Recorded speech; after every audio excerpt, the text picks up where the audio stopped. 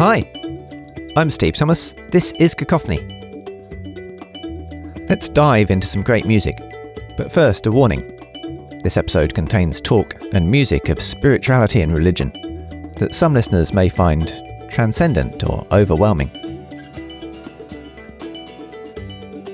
Welcome to 2024 and Cacophony's first episode for a while, and it's a great one. This is perfect music for a bit of post-Christmas January reflection, the 20 regards sur l'enfant Jésus, or 20 looks at, visions of, reflections on the infant Jesus, by the French composer Olivier Messiaen. It's a collection of 20 pieces for solo piano, and it's appropriately epic. It's got everything, so be prepared for shock and awe, beauty and silent contemplation. It's got angels and shepherds too, though, just perhaps as we might not expect them. It's a big piece to talk about, and I'm really happy that the pianist and composer Rolf Hind happened to have it on his music stand and was up for explaining it for us, and playing a few things along the way. Before getting to Messiaen and Jesus, I asked Rolf about his journey into music. As a child, I was interested in performance generally. I was interested in being an actor. And so before I learnt the piano, I took part in a few shows local to me, probably the apogee of which was being Oliver in Oliver. Oh, cool.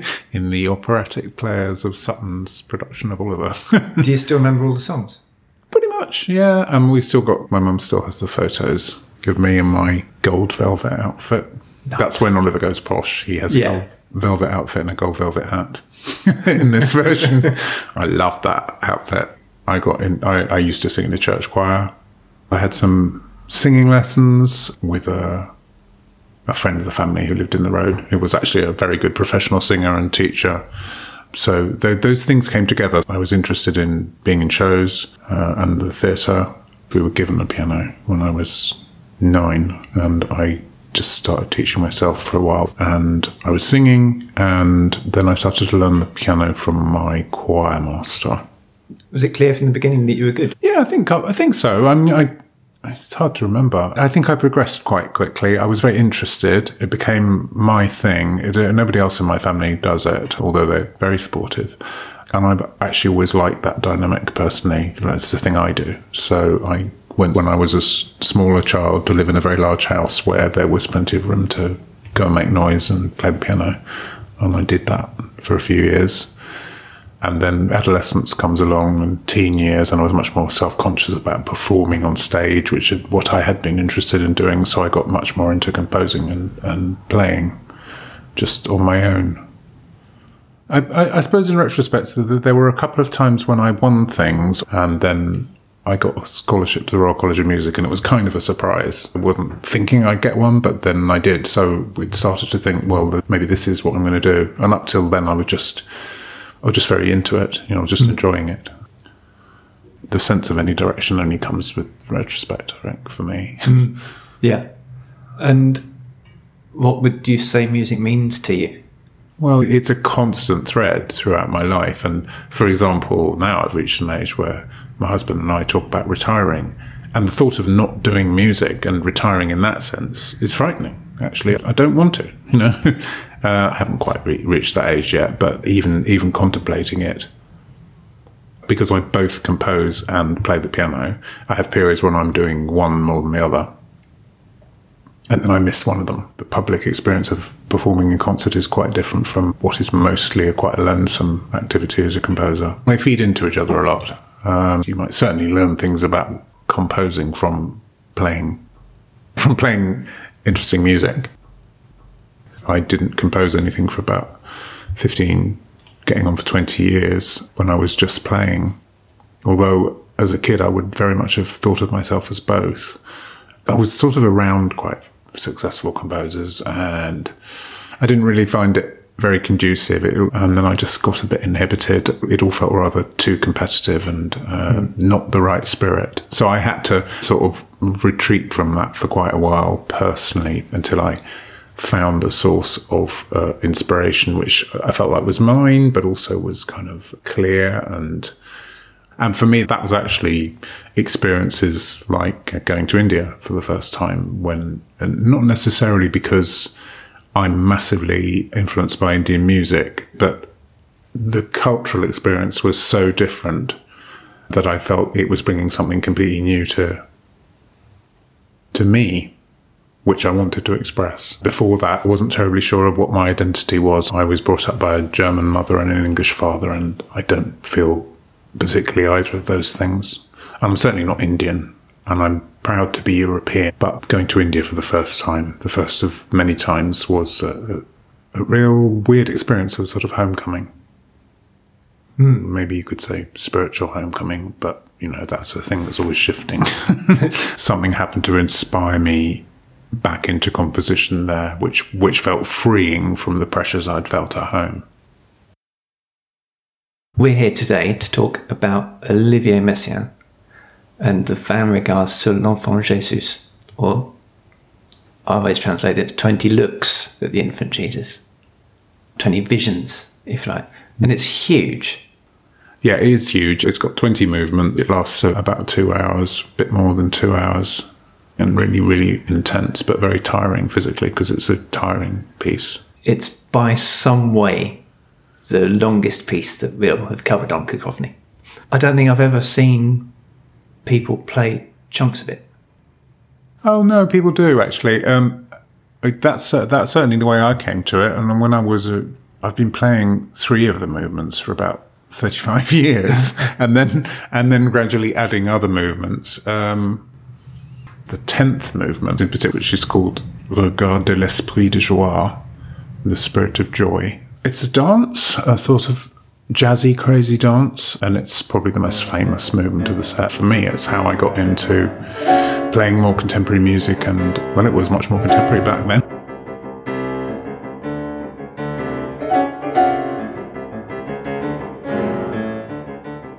So I played the Regard de l'Esprit de Joie when I was a student, and then I learned a few more, and I also played, there's a piece called Des Canons aux Étoiles, which is another big piano concerto piece from later in his life, which has 12 movements. There's all these massive pieces by Messiaen. The composer George Benjamin, who was kind of a student in Paris at that time with Messiaen, came to college to conduct it. So I got to know him, and through him, the Messiaens. Messiaen and his wife came to college, and I played to them. Messiaen and his wife, who was a pianist called Yvonne Loriot, who played all his piano music, and most of it's written for her. And actually, it was incredibly interesting to see them work together.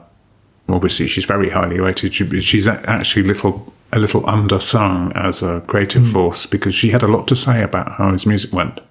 I think, decisions were made by her. There's lots of stuff on the scores which is from her. She's really great to work with. And your score is signed by both Messiaen and Loriot. Yeah, it is, which is something I'm very proud of. You can't really tell that from the state of the score, but these scores do fall apart when you play them. It's 176 pages of music, so it tends to fall apart. But I do have it signed on the page where it is dedicated to her by both of them when they came to college, which was wonderful. Very precious.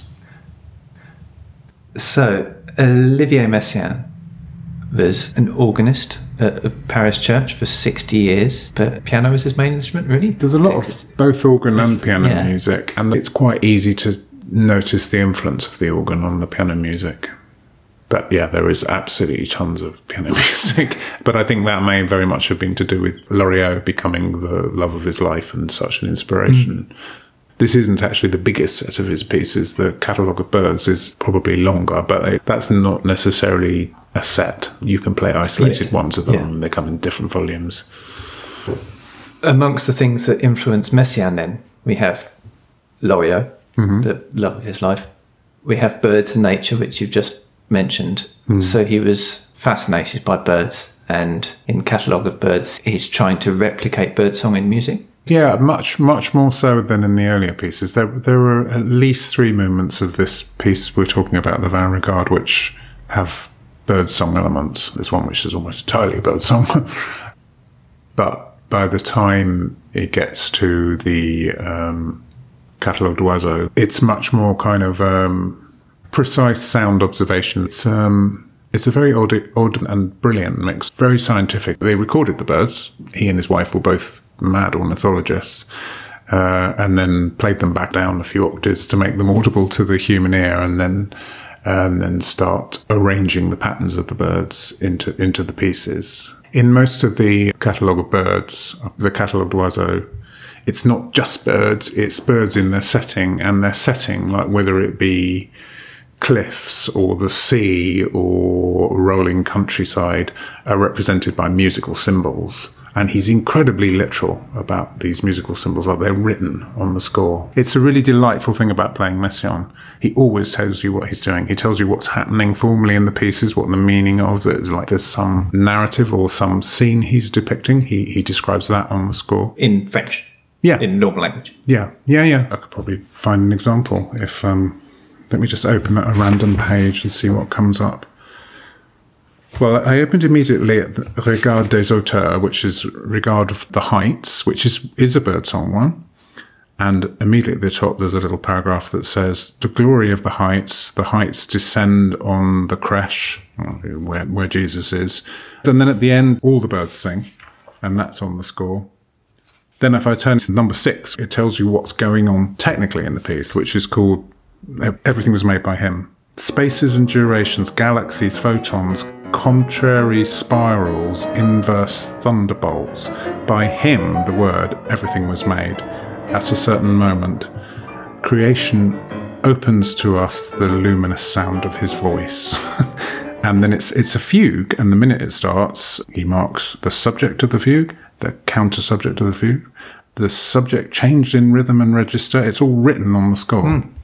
So that's really helpful. It's the technical information about what's happening in the music, like if you want to think about how it's put together, but also what the inspiration is, what the scene is, if you like. It's really helpful if you're learning it because it can be quite impenetrable. One of the first obstacles to a pianist or a musician who might come from older music is there aren't conventional time signatures.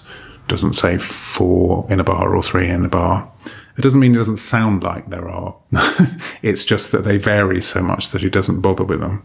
And he has these habits of... Oh, so are they not put in at all? No. Oh, wow. These bars we're looking at here are 5 plus 5 plus 5 plus 8.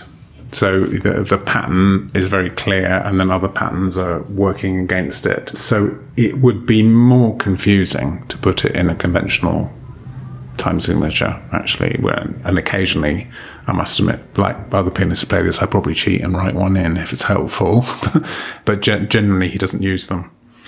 And that's partly because he also uses really simple but neat ideas of changing variation, which is a classic standard thing in classical music, but just simple things like adding a note's length at the end and at the beginning, and then adding another one, and another one, and another one. It's a classic Messiaen thing. If he wants a passage which builds up in excitement, he'll do that. He'll take the same few chords or whatever and just add bits to the outer edges so it gets bigger and bigger. So the other big inspiration and motivation for Messiaen is his faith. Yeah. And he was a very devout Catholic.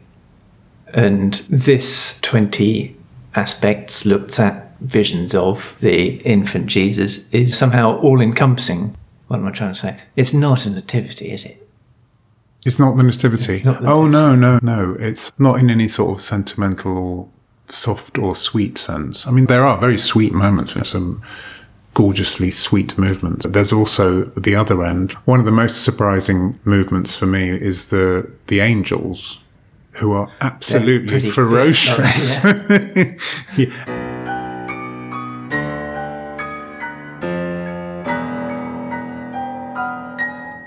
And it ends with one of those things I was describing where something stretches gradually. And the French word he uses is stupor, which I guess is like the awe of the angels increases.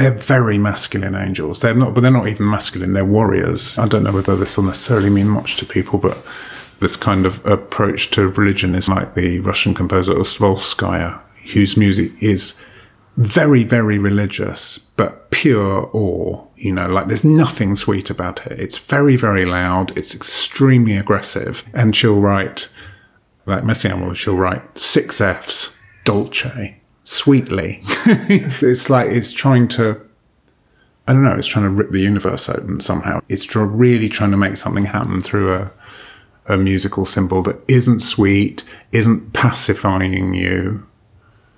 Again, having said that, the Messiaen has beautiful, sweet moments and gentle movements and simple movements amongst the 20, and some that are quite dance-like. There's 3 or 4 that have what he calls an exotic quality and use a particular one of his scales and the sound of tam-tams in the bottom of the piano, which represents at one point the wise men and the shepherds.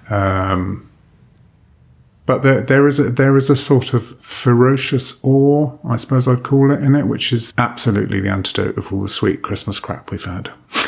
It's a very overwhelming thing. It's a very overwhelming thing when you open yourself to the fact that we are really here right now. And I think that's what some creative artist is trying to do. It's just like slap you around the face and say, metaphorically, this is amazing. And right now it's happening.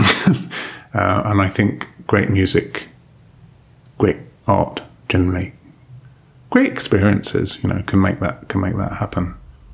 Do you need to be spiritually inclined to get this music? To listen to it? Oh, I don't know. I would say that we all are spiritually inclined by definition. But that's a really hard question, and it's really difficult if you say things like, or if you talk about being spiritual. Yeah. I mean, it's usually said by people when they're just about to do something horrible. And so there's loads and loads of spirituality in people who don't profess to be. There's loads of people doing good and living well, and where they find that ability from, I don't know. I imagine if everyone is different.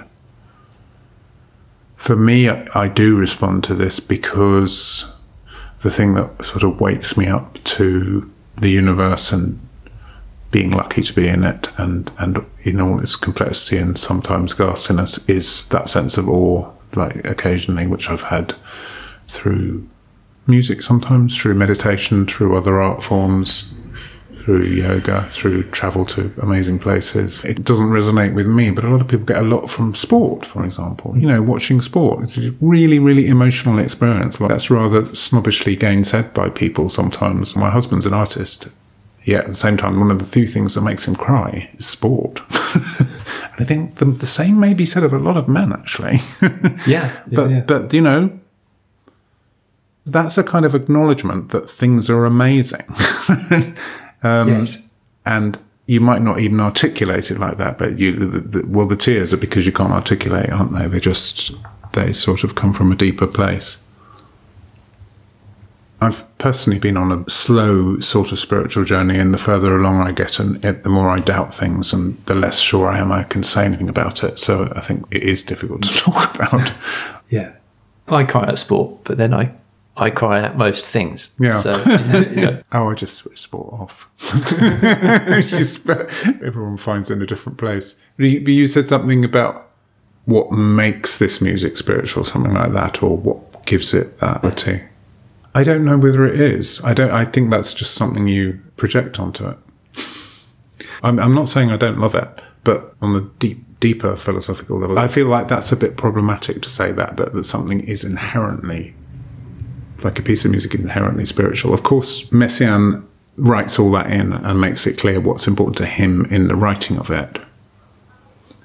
But perhaps Messiaen's need to explain is a double-edged sword, because too much explaining just makes it look like, well, the music means this, whereas actually the music is just the music. Yes. And they are fingerposts to tell you how you might play it or how you might think of it as a player and how you might listen to it as a listener, but still, that's a bit tricky. They're just pointing you in a direction, but then actually the music is just the music. And there may be all sorts of other structures in the music and other effects in the music which are too subtle to be described. And basically I'm just saying, that there's a reason there's a piece of music and not just a description of it. Yeah. What is the expression? The map is not the landscape. That's an expression I've heard from Buddhist teachers. It's one of the problems with what we're doing now. Talking about we're trying to talk about it, and you just want to immerse yourself in it, and you really do have to. But it's only 2 hours. It's only like watching a film, so that's the beauty of most music. It doesn't take nearly as long as to read a book. There are recurring themes. There are, pop up from time to time. The theme of God appears a lot, and always the first thing that hooked me on this piece when I first heard this. The first one of the Varegards is Regard du Père, the view of the Father, which just presents the very simple theme which kind of underlines the work, which is the theme of God, which is just a sequence of a few rather beautiful chords. There are these kind of gorgeous, scrunchy, jazzy F-sharp major chords, and they come back at every climax because it's God. God appears. F-sharp major tends to be the mega joy key. F-sharp major has all the sharps, so the idea is it's like incredibly bright. Even if you can't hear that, there's a sort of suggestive idea that it's very, very bright.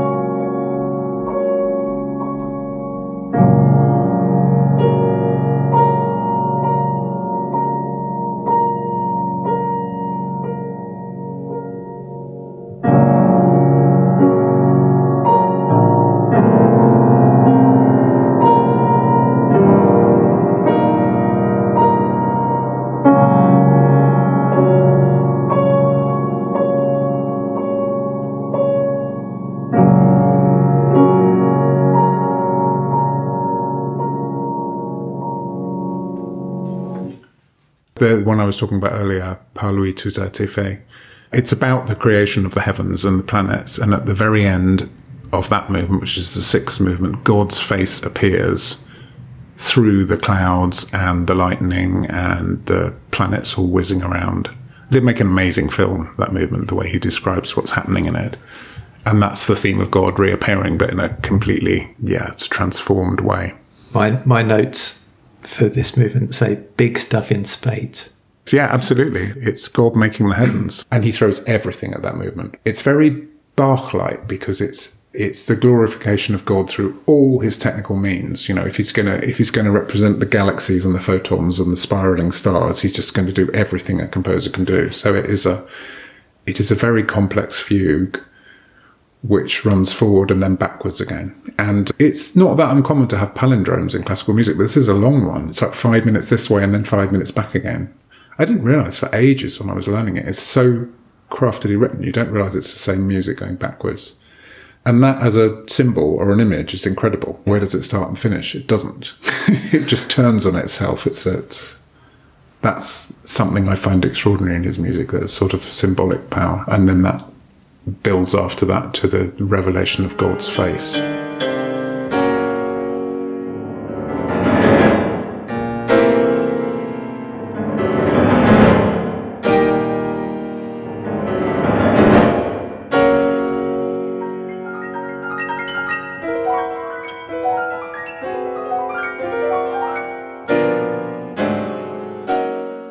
The theme of God, the face of God appearing by the flame and bouillonnement, boilingness. It's like cauldron. Or you can see it like in some 1930s film, and that's God transformed from the beginning. There are a few themes, but they're basically quite simple. There's a theme of God, theme of love.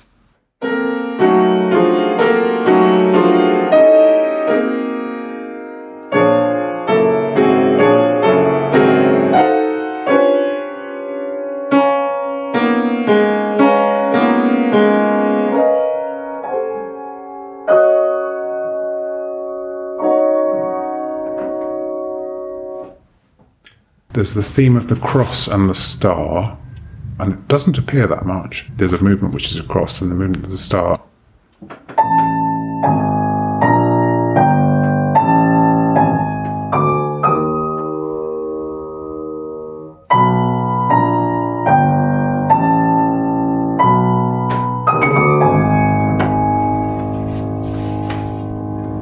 Messiaen talks about the star and the cross being intertwined in his theology. I don't know whether that's a conventional theological idea. So they have the same theme because they're the beginning and the end of Christ's life.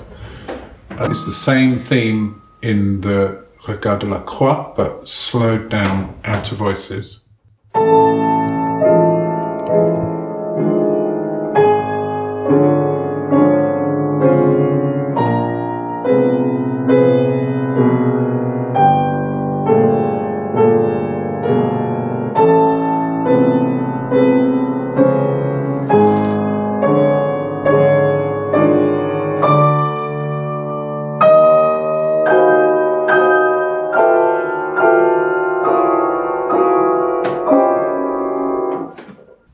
And there is a theme of chords, which is only 4 or 5 chords. And I don't think that one's quite so important because that's just something he uses to make stuff. The building block. Yeah, building blocks, rather than moments of drama.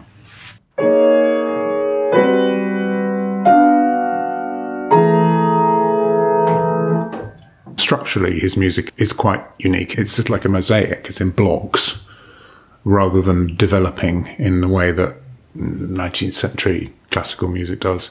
In some ways, that makes it really easy to follow. I have an adult student at the moment who is womaning her way through the Vingt Regards, and she's learnt 7 of them. But whenever she starts one, I say to Miriam, that's her name, just look at the score before you start and see how much repetition there is, because it's a great comfort when you've learned a page to realise that page is going to repeat quite a lot, and it might appear in a different transposition or something later, or a bit of it might appear, but basically he does that a lot, so there are kind of blocks of things. And I think that makes it quite easy for an audience, actually. Even if you don't immediately like the musical language, like it's too jagged for you or too dissonant, well, you're going to be able to hear how it's shaped, but also the chances are there will be a softer bit coming. There will be something more appealing to you, if you just happen to have taste for something sweet rather than something savoury, put it like that. To his credit, they are kept really simple, those themes, so you really can identify them. The theme of God is really just 4 chords, which are very easy to identify. For me, a more interesting way to listen to it and sort of navigate it, there are these movements of different types. There's definitely love movements in here. The baiser d'enfant Jésus is a wonderful one. The kiss of the child Jesus.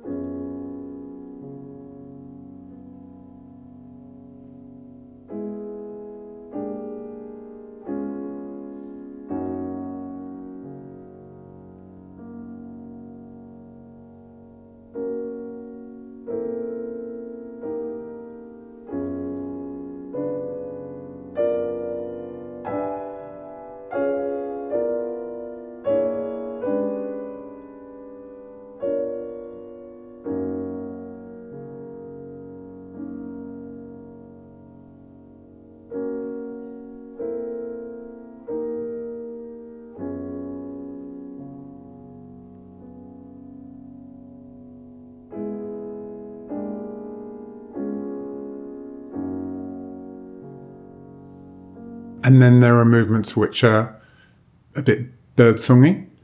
And then there are 2 or 3 rather exotic movements which have gongs and kind of, for want of a better word, Eastern scales. They're Messiaen's own scales. But in the Shepherds and the Magi, there's some nice evocation of Eastern instruments.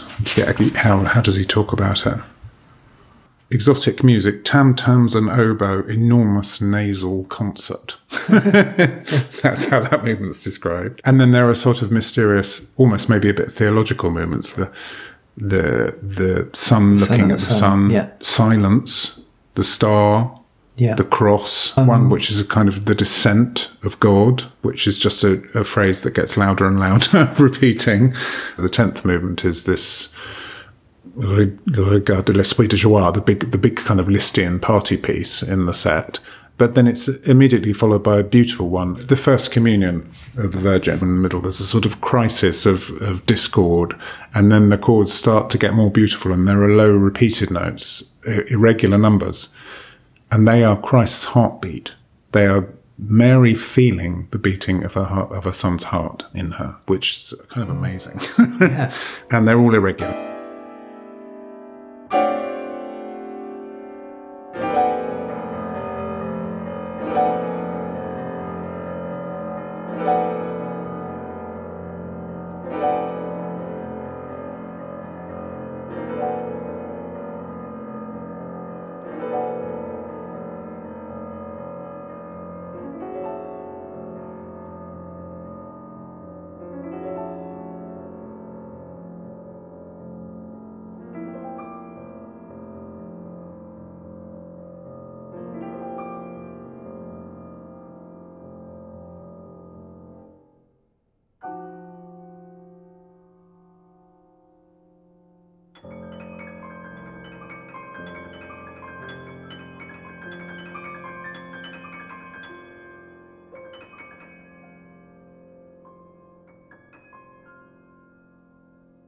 That's like one bar will be 11, then 12, then 13.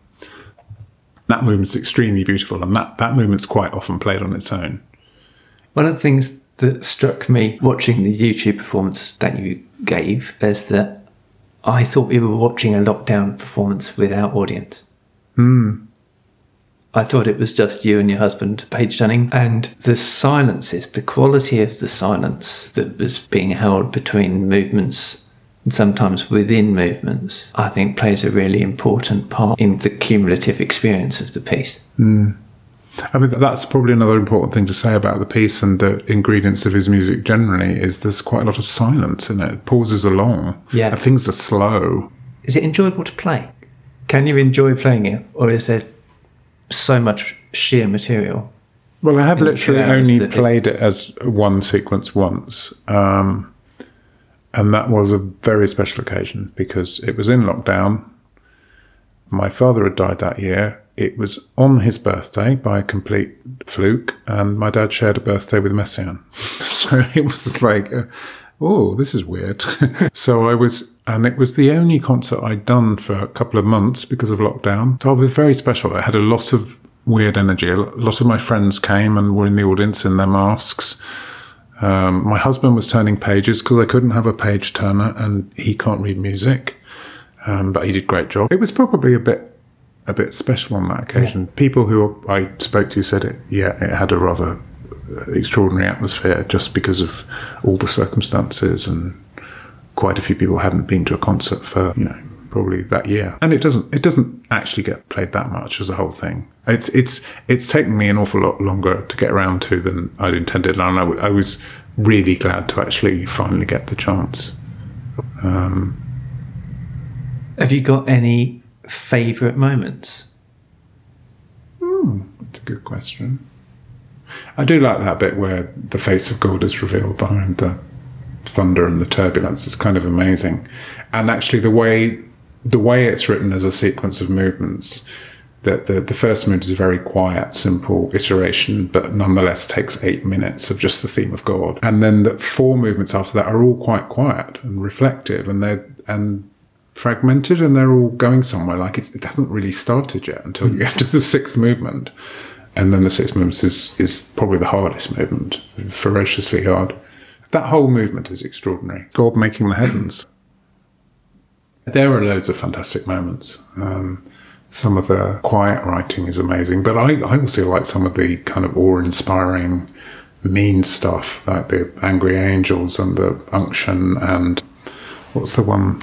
La parole toute puissante, the all-powerful word, which is a kind of a simple, sort of sinuous, again, slightly exotic melody with tam-tams represented by thumping out the 3 bottom notes on the piano in various different rhythms. But it's so simple. It's just like a really striking, straightforward idea.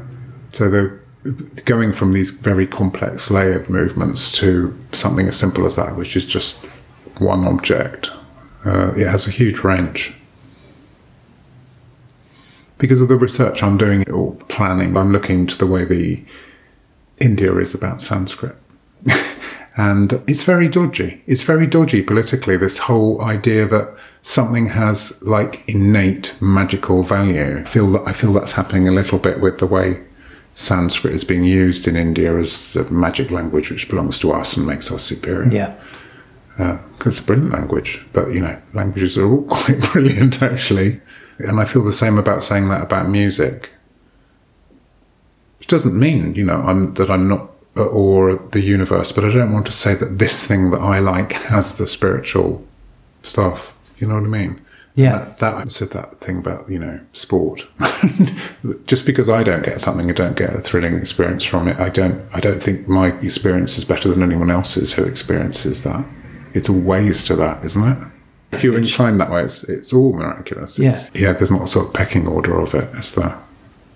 Do you want to join my cult? I want to hear you play the piano. Thanks so much to Rolf Hind for joining us on Cacophony to talk about his visions on the 20 Reflections on the Infant Jesus by Olivier Messiaen. Now let's have a listen. There's a link to Rolf's live performance from London in the podcast episode notes. If you have a movie night to spare, this piece will be extra rewarding if you can explore it in one go. As Rolf said, you need much less time than to read a book. Best of all, if you're in the sweet spot of hearing this immediately after its release and are in reach of Durham Cathedral, UK, Rolf will be playing the piece in concert on the 16th of January 2024, because the best musical experiences happen in a room with live musicians. Once you've had a listen, remember to tell us what you think. You can leave a comment or simple voice message at cacophonyonline.com or find us on social media. There must be someone you know interested in epic piano music, spirituality or terrifying angels. Who are they? Please share Cacophony with them. If you'd like to support us and are able to, the best ways are by telling your friends and family to listen or making a donation to support running costs. You can do that via the link to coffee.com. Come back for more next time, and thanks for listening.